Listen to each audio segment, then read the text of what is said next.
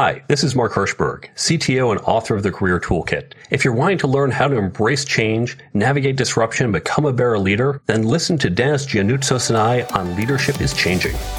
Welcome to Leadership is Changing. Each week, we and our guests provide information and insights through exploring leading change. This is taking your leadership to another level by finding the balance between executive excellence and personal well-being through stories that inspire real change. It's time to adapt in our fast-moving world when leadership is changing with your host, Dennis Giannoutzos. Hey, welcome to the show, Leadership is Changing. What we as leaders know to be true is that change is constant. Leaders everywhere confront similar obstacles because people are people, but everywhere you go, leaders are overwhelmed, disrupted, and under pressure. They run from email to email, meeting to meeting. Many leaders are not changing quick enough, which means they run the risk of becoming irrelevant and being left behind. Perhaps the show is taking our listeners' leadership to another level by finding their balance between executive excellence and personal well-being through stories that inspire real change. I believe we don't have enough effective leaders in the world today, and if we can get the leaders to step up and lead change, then they can inspire real change. Hey listeners, it's now time to adapt in our fast-moving world. Welcome to today's episode. Great to have you with us again. Hey, I've got a wonderful guest with me today. His name is Mark Hirschberg, and he's the author of the Career Toolkit, the essential skills for success that no one taught you. From tracking criminals and terrorists in the dark web to creating marketplaces and new authentication systems, Mark has really spent his career launching and developing new ventures and startups and Fortune 500s and in academia. Mark, a big welcome to you. Thanks for having me on the show. It's my pleasure to be here. Thank you. Now, whereabouts in the world are you today? I'm based in New York City. Ah, nice, very nice. And tell us a little bit more about your background. In particular, let's talk about the academia side of things. I think you're involved with possibly MIT and other organizations? I am. I've had this very interesting dual journey. I started my career as a software engineer and very early on realized I wanted to become a CTO, a Chief Technology Officer. As I looked to understand what do I need to do to get that role, I realized it wasn't just about being a great engineer. Yes, I needed those skills, but there were all these other skills: leadership, communication, networking, negotiating, hiring, team building. No one ever taught me this stuff. They don't teach it in school, so I had to develop it in myself. And as I was learning this, I realized these skills are not just for the top people. They're not just for the executives. Everyone benefits by having it. So I began to train up my team. Now, as I was doing this, MIT had done some surveys of companies asking about what skills are you looking for? And they came back with the same set of skills: leadership, communication, networking, negotiation, not just for MIT grads, not just for college grads, but universally for everyone, all disciplines, all levels. These are the skills that they want and can't find. So MIT wanted to put together a program to develop these skills. And when I heard about it, I reached out. I said, well, I have some content. And I thought that was going to be it. A one-time meeting, here you go. But after talking to them, they said, please help us develop this. And then said, even though we have all these world-class professors from Sloan, from the School of Engineering, we don't have practitioners. And so we would love if you could come teach alongside them. And so I and other folks like me have now been teaching there for over 20 years. So I've had this parallel career as a CTO, building startups, helping large international organizations innovate. But then in parallel, the teaching at MIT and elsewhere, the speaking, and now the book as a dual career. Yeah, excellent. And the book, the Career Toolkit, that's what actually details all of that and takes people through that. Now, you mentioned just before about developing your teams. Tell us a little bit more about that. What are you thinking there? Well, as I mentioned before, these skills are not just for senior people. Right. And what we need to do as leaders is to develop these skills in our teams. The reason we want to do this is not only because it benefits our team, but also today during the Great Resignation increases engagement. So there's a simple way you can do this, and I go through it in more detail on the resources page of my website. There's completely free download. What you want to do is create peer learning groups. So put together groups of, I recommend 6 to 8 people, but you can scale it up. And you have these folks get together, engage with some content. Now, yes, you can use my book and they read 15 pages of my book and then talk about it. If you don't want to use my book, use a different book, use an article, use a video, use a great podcast like this one, listen to the episode. But the key is they come together and discuss it, because the way we learn these skills, it's different than how we usually learn. If you're learning accounting, okay, what are the accounting rules? I'm going to write them down, memorize it. The way you learned history in school, memorize the dates. There is no date to memorize for leadership. There's no formula for communication. You can't just memorize it. So when we come together in this group and we all read about leadership, as we have that discussion, I hear your perspective. You hear mine. We start to learn. Someone in the group says, I have a leadership challenge coming up. Here's what I'm thinking about. And the rest of us then help her out and we talk through it. And that gives us a chance to practice and think about things. Someone else says, oh, I had a similar case. Here's what worked. Here's what didn't. And that's what really develops those skills. It's in that discussion and not just from a book or a podcast. Obviously, I'm a fan of both, but that's the start of the discussion, not the end. And if you create this group, remember, there's no cost. It's free to download this program. If you want to use content like a podcast, completely free. If you use a book, okay, you pay for the book. You get as a benefit, 1, you're upskilling your entire team. 2, you're increasing employee engagement. They feel, wow, you care about me. You're helping me. You're not just saying, here's your paycheck, go do your job. 3, you're increasing internal networking, those relationships that help people work more effectively and keep them more engaged and happier in the organization. And 4, you create a common language. If, for example, your book is good to great, well, then you can say, oh, hedgehog model. Everyone says, oh, right, hedgehog. I read that chapter. I know exactly what you mean. So you're building that common language. So you get these 4 benefits all for free, and you can upskill your entire team. Oh, that's brilliant. And Mark, I think there might be even a 5th one too, whereby they actually go and apply it because they've learned it, they've networked, all these things you've talked about. But then it actually takes that learning, that richness of it, and going and applying it back into the workplace. That's awesome. And then so the business is going to experience a way better person, people more happier, as you're saying. Oh, I think that's a fantastic idea. It's really good. What happens if everyone in your organization was 1% better at leading? Wow. 1% better at communicating, at negotiating, at team building? What will that do to your bottom line? And now what if it's more than 1%?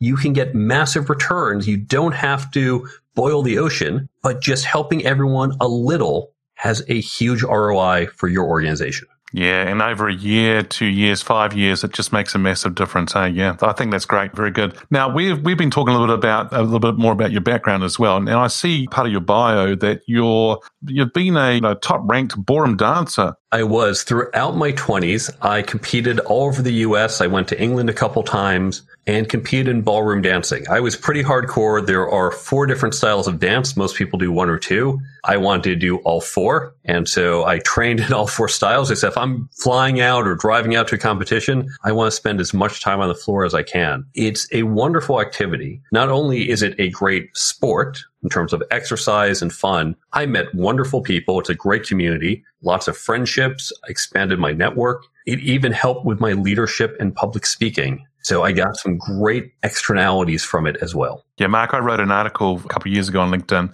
Actually, I was interviewed for the article and then I used it as they had permission to use it. And on that article, I talk about a few things to help you when you're presenting up front or speaking and so forth. And one of those things were go and learn to dance. And people are like, what? And I'm like, yeah, because it helps you understand the floor. It helps you become more confident. It helps you understand how you can stand in your core and all that. I think it's a good idea that people do that and take from there. So did you go to Blackpool? I did not go to Blackpool. I wish I did. Blackpool is the #1 ballroom competition in the world. Yes, they're the world championships, but Blackpool is the place. And I always wanted to go, but the timing never worked out. I did have friends who went to Blackpool. Yeah, wow. It would be wonderful to dance there. Yeah, it'd be really cool. So what I'm really quite keen to understand here is your leadership experience. How did you get into leadership, or what's been your experience around leadership? It wasn't necessarily intentional at first. As I mentioned, I knew I wanted to become a CTO, and it wasn't almost out of I want to lead. It was I looked at the challenges that a CTO faces. I thought those are some interesting problems. I want to take on those challenges. So I started to develop the skills. Now, leadership, people talk about developing leadership, but I think it's important to understand there's an article I wrote called Leadership is Not Atomic. People say, well, I want to be a better leader. And the analogy I use, that's like saying, I want to be a better basketball player. Okay, fine. What does that mean? Because a basketball player, you need to shoot. You need to shoot 3-pointers versus shooting free throws. You need to pass. You need to rebound. You need to dribble. You need to have court sense. So all these skills, you don't just say, well, make me a better basketball player. You focus on your shooting. You focus on your rebounding. You focus on each element. And when they come together, you are a better basketball player. Now, there is some core leadership in my book. I have a chapter on it that focuses what's the essence of leadership. But even all these other skills, a good leader knows how to negotiate. A good negotiator knows how to communicate. All these skills build upon each other. And so I think my leadership journey began as I was developing each of these skills that then all put in the building blocks as I became a leader. There it is, listeners, the building blocks to help you become the leader that you need to become to lead the organization. Mark, I asked this question here with my guests, and that is around who's your favorite leader. Now, this person can be alive or can be from history. Who's your favorite leader and why? There is a new one who's come up that's probably high on everyone's list. We are recording this mid-March, and Zelensky has just been showing phenomenal leadership in any age by any standard. Since it's a little new and almost feels a little like an easy one, I'm going to go with my more traditional answer. But I want to give a shout out to him for the amazing things he is doing right now. My traditional number one leader is Abraham Lincoln, who had to deal with just the most volatile time in U.S. history as the country was tearing itself in two, had the leadership, the courage, the vision to take the country down a very difficult path and keep us together. And that is not easy to do. That is spot on, because taking the country down a difficult path, but still keeping everyone together, that's the key in it. That's really, and I think there's a lot of leaders out there even today in organizations and so forth, that if the leader makes a decision about where the business is going, the leader could be the board of directors or it could be the CEO, whatever it is, if they're going to go down that track, not everyone may buy into it, may find there's a little bit of division happening within the company. Keeping everyone together, that's the key. That's huge. And that's when you look at Zelensky, just to give another shout out, this is a man who, his country, he could have easily, putting his personal safety first, he could have left and said, no, keep fighting, it's bad. But putting himself there front and center, taking on the risk personally, he has unified his country in a way that really just takes him to a whole other level. And what a lot of people don't know, it's easy to say, okay, right now we see what he's doing. When he got the presidency a couple of years ago, he knew what was coming. This is not Ukraine all of a sudden said, we had no idea. They had been planning. He had built up the military last few years. He knew what was coming. And so he also did the preparation work that put them in this position. Too many leaders are reactionary, and the best leaders see what's coming, set their people up to be prepared for certain likely scenarios. Fantastic. Yep, you're too right. And I do every Friday an Ask Dennis freestyle kind of episode. And a couple episodes back, I did one, Leaders Don't Abandon the Ship. And I talked about the Italian captain of that cruise ship that sort of sunk a few years ago. And I think 36 people died. And he abandoned the ship while there were still 300 passengers on board, right? And then I talk about Zelensky as well, not abandoning the ship, staying there and totally going, saying what you just said there and about it. And I think you're so right. I think he had the vision, thought about what was going to happen, strategized, put a plan in place, implemented it, executed it. And now, as you said, it takes guts. It takes courage and being bold to actually stand your ground and be there. And I think by you actually using him as an example, I think it's spot on. Then relate that to Abraham Lincoln, the example you just given there too. Same thing, stood his ground. And let's look at some counter examples that are going to come up. I'm making this prediction in March of 2022. Right now, the world is saying, we stand with Ukraine. Yes, we oppose Russia very bad. We're seeing oil prices spike. Here as we're recording in March 2022, oil prices are spiking. We're saying it's the right thing to do. 6 months from now, when there is massive pain at the pump, 6 months from now, when we're going into summer in EU and in North America, but as we get into the fall, as we see heating prices rise, as it gets really painful, nowhere near as painful as what the Ukrainians are going through, will the politicians who today are saying, we need to take on this pain because it's the right thing to do, will they still do so? We know that individual people are going to say, this is hard. This is hurting my wallet. Will those politicians have the courage to say, this is the right thing to do, both morally to support the Ukrainians, as well as practically, if we stop Russia today, it is cheaper than if we have to stop them tomorrow in Poland, in Norway, and other countries. But it will be easy for the politicians to say, okay, you know what? You're complaining. I'm going to pander to you. We're going to do things that will lower the cost And that's going to get me reelected, even though that's not the right long-term strategy. And I think we're going to see some leadership failures down the road. Yeah, I think you're right. And I like what you said about the election times, right? They're going to be reelected. And so they're going to do what they want to do to make sure they get reelected. Maybe we get you back on the show 6-7 months from now and see what's going on and saying, see, told you so. Be interesting. Hold me to it, right or wrong. Yeah, that'd be cool. Very good. Hey, the show here is called Leadership is Changing. When I mentioned the show's title or that statement, what does that mean for you?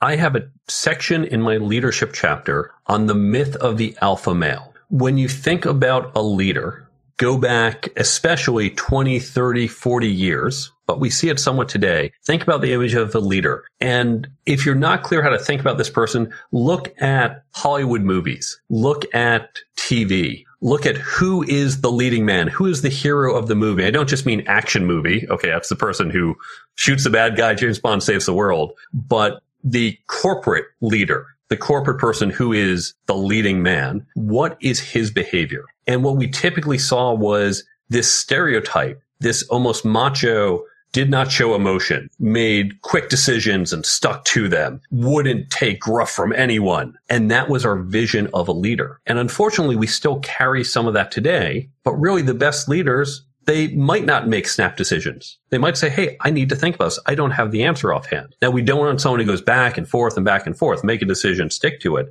But it doesn't mean you have to make a decision on the spot. It doesn't mean you can't be emotional. We now, in today's society, if a man cries, that's okay. When I was a kid growing up, that was seen as a sign of weakness. And so we're starting to recognize these old views of what a leader has to be, which was very masculine, stereotypical, no longer holds. Unfortunately, I think there's still some vestiges of that, and people still look to those qualities in a leader. And that unfortunately leads us down a bad path because we're looking for these attributes as opposed to what is true leadership. And so some people get misled.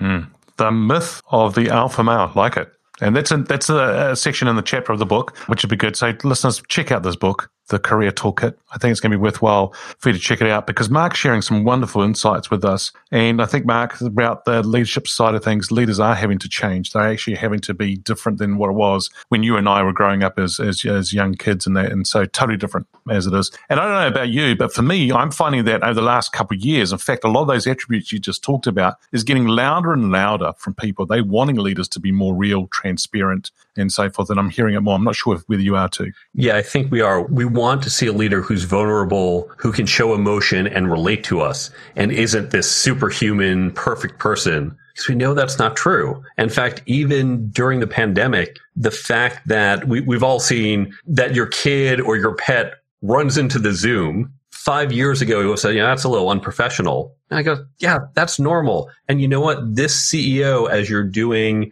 a town hall with 5,000 people, and the CEO says, hey, listen, my baby's crying. I have to hold her. I go, oh, hey, I have that problem too. I can relate. He understands me. This is good. I like him more. So I think laying people in and showing you're not perfect and showing the reality, I think that's something people really connect to today, as you point out. Okay, good. Let's stay with the actual theme around leadership is changing here, and we talk about your book, The Career Toolkit. And I'm thinking more about leaders now developing themselves to move on to bigger roles or into another role, maybe even going out and starting their own business, becoming an entrepreneur, consultant, that type of thing. What are your thoughts about today? Because, I mean, a lot of leaders used to be in a role for 5, 10, 15 years, where now it's a lot quicker, 2 years, 18 months, and so forth. What do you reckon leaders need to do nowadays to stay ahead of the curve and make sure that they're developing themselves going forward to enable them to move into these other careers or into a business? You need to be intentional and have a career plan. And here's the part that kills me.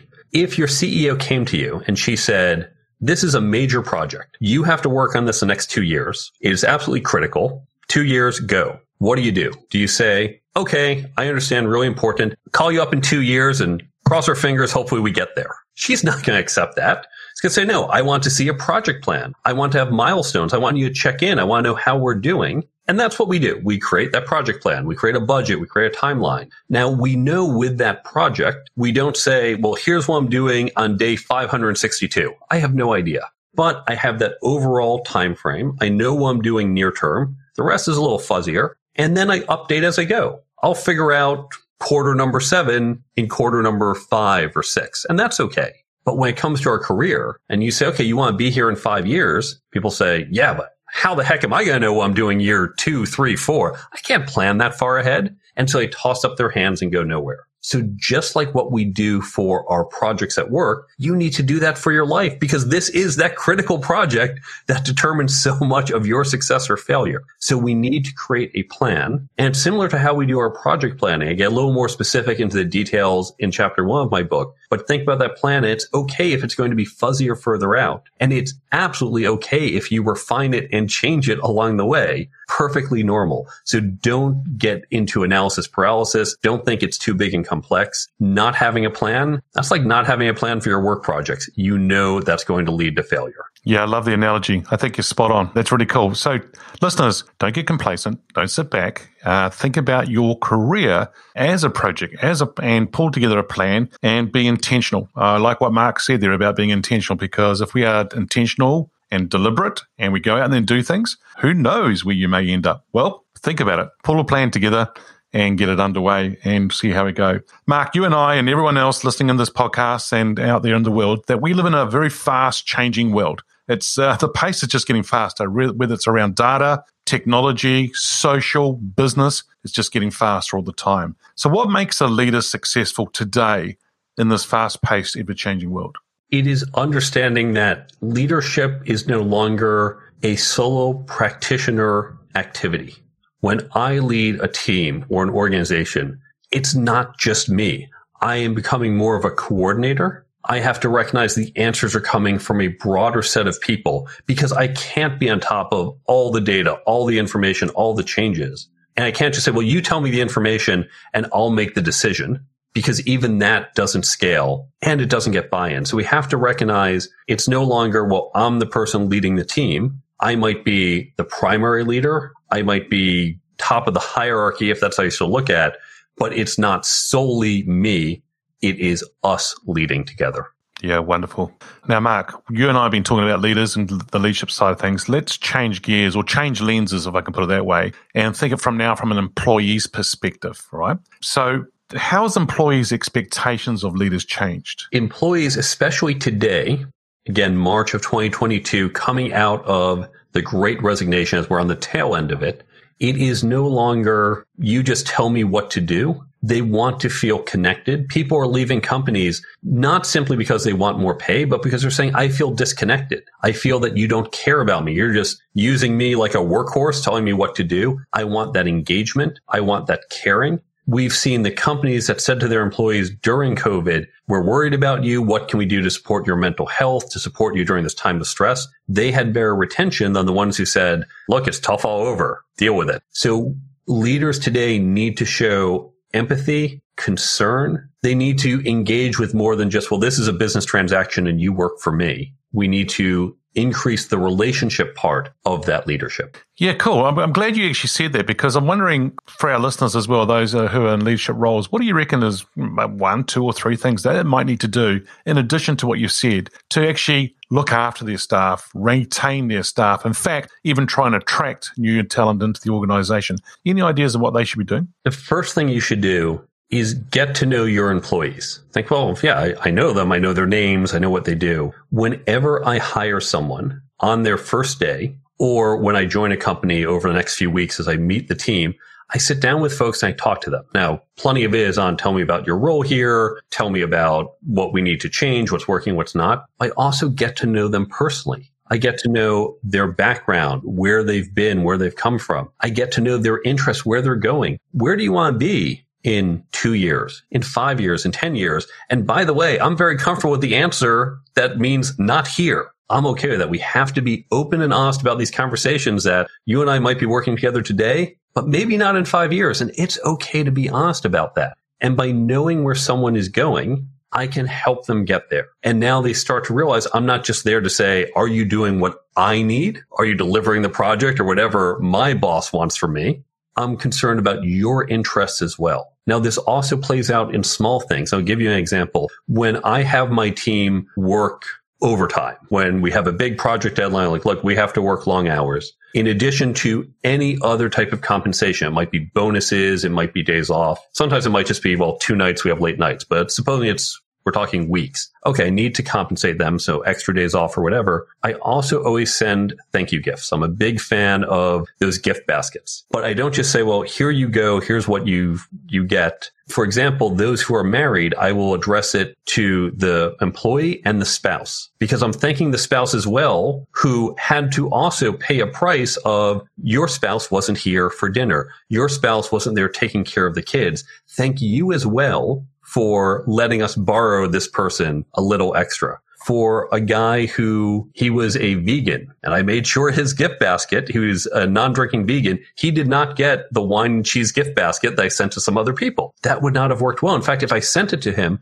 what an insult. You have worked so hard, but I know nothing about you. There's a book by Alfie Cohen called Punished by Rewards that talks about how if you're not careful in how you use them, you can create disincentives. So getting to know your employees shows that you care about them, you can align things to their needs, and those little extra things. He was so thankful that he got this gift basket that was exactly his type of food and showed I cared about him as a person. Wow. That is awesome. I think that as you said, taking time out to recognize people, but actually personalize it for them, I think is really, really good. Whether it be the vegan basket versus the actual note to the spouse. And I think that's smart what you said about also recognizing the spouse, because the families do give up on things as well at times, and people aren't around, and the long hours that a lot of leaders are actually working.